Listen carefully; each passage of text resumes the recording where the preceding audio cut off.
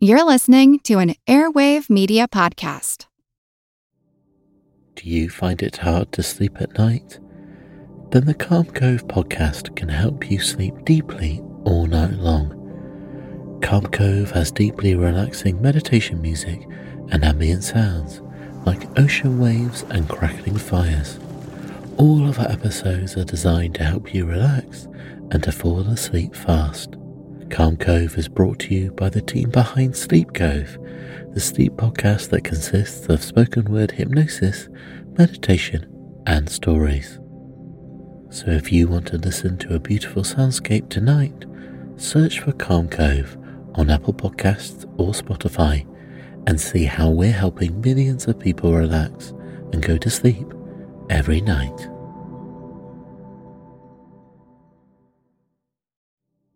Do you find it hard to sleep at night? Then the Sleep Cove podcast can help you. Hi, I'm Christopher Fitton, the voice and clinical hypnotherapist behind Sleep Cove. Sleep Cove features sleep hypnosis, meditations, and bedtime stories, all designed to help those of you who struggle at night to achieve a restful and peaceful night's sleep. Search for Sleep Cove on Apple Podcasts or Spotify and see why Sleep Cove helps millions of people sleep deeply all night long. Feel like who art Ed? Try to slice it. Who art it? Mr. Wood art Ed me. Good. Either way, it's ambiguous. It works on so many levels. I know. That's off to a great start. Welcome to Who Arted, where we explore visual arts in an audio medium. I'm your host, Kyle Wood, and for this week's Fun Fact Friday, we're going to be learning a little bit more about day glow and fluorescent colors. Now, the history of day glow colors actually is really interesting. In 1933, a chemistry student at the University of California by the name of Bob Switzer fell and hit his head. He was knocked unconscious, and when he awoke from the coma, his vision was blurry. The doctors suggested he avoid bright light while he was recovering, and so his father turned the basement into a dark room.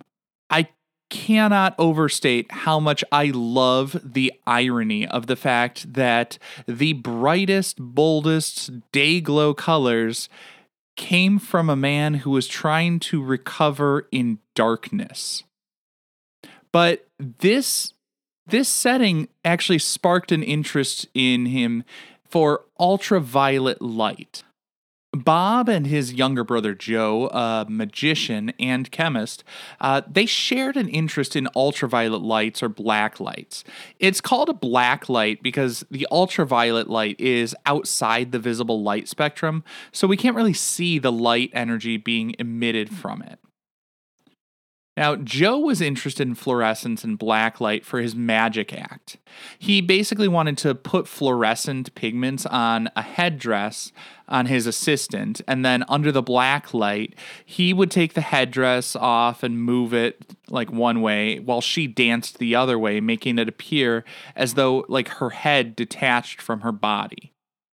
Now, nothing against magic or magicians, but I think we can all agree there are slightly more noble uses for these highly visible pigments and colors, and that's why we see them today on the reflective safety vests that people wear while they're working out in the streets, whether it's construction workers or crossing guards. We also see these ultra bright colors on traffic cones. And I keep saying they're ultra bright. And one of the things I think is worth understanding is what makes these colors so bright. Now, I've done previous episodes about how color is basically different wavelengths of light. Certain pigments and colored things will absorb some portion of the visible light spectrum. White light has all the visible light in it, and each color we see is basically a certain wavelength of light, often referred to as like the dominant wavelength. When we see something, let's say it's orange, what we're really seeing is the orange wavelength of light reflected off of there. Now, what makes fluorescent colors sort of special is they are not just working with the visible light spectrum, which is sort of in the middle range of the light spectrum, they are also reflecting ultraviolet light rays and that higher energy wavelength of the light spectrum. And so basically we're getting the visible light dominant wavelength, but we're also getting the energy from that ultraviolet light coming in. And so it becomes an even brighter, more intense hue. Now, to be honest, a lot of this science is a little bit over my head. And so I did look at different resources, and where better to go than the Dayglow Color Corporation's website, because they do actually have a wonderful, easy to follow history as well as an explanation on this fluorescent color theory. But they basically explain it saying your typical color is going to reflect like 90% of that light energy, whereas fluorescents are giving up to 200 or even 300%. And so it's that cumulative effect where it's like this highly reflective and more of that light energy radiating out from it or reflected off of it that is making it such a bright, bold, intense, and eye-catching hue. Now, if we go back to that story of the brothers who gave us Dayglow colors, in 1934, they were selling paints basically for magicians. It was this niche thing.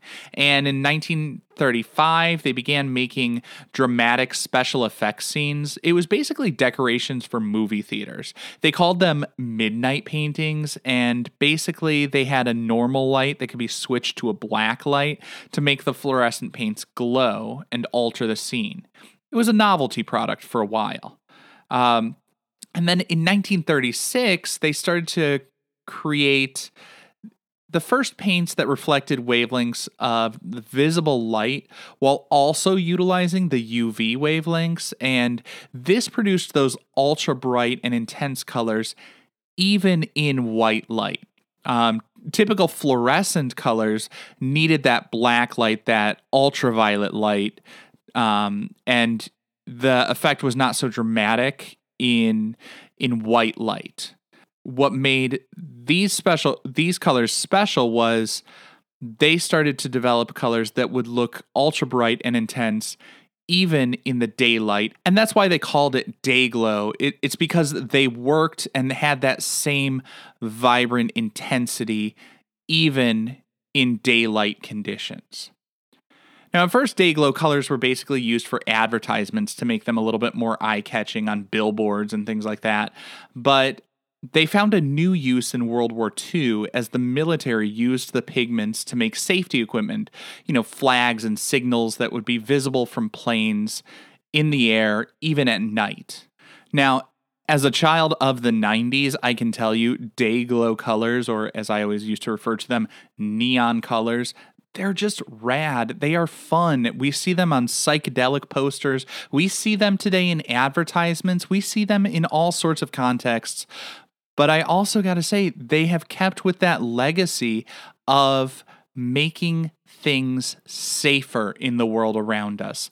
The colors are not just bright and bold for the sake of being fun and eye-catching, but Dayglow colors also make people more visible in all sorts of contexts, and it helps to keep them safer, which I gotta say, in the end, is pretty rad. So I guess we can forgive them for the color of Mountain Dew. This concludes this week's episode of Who Arted.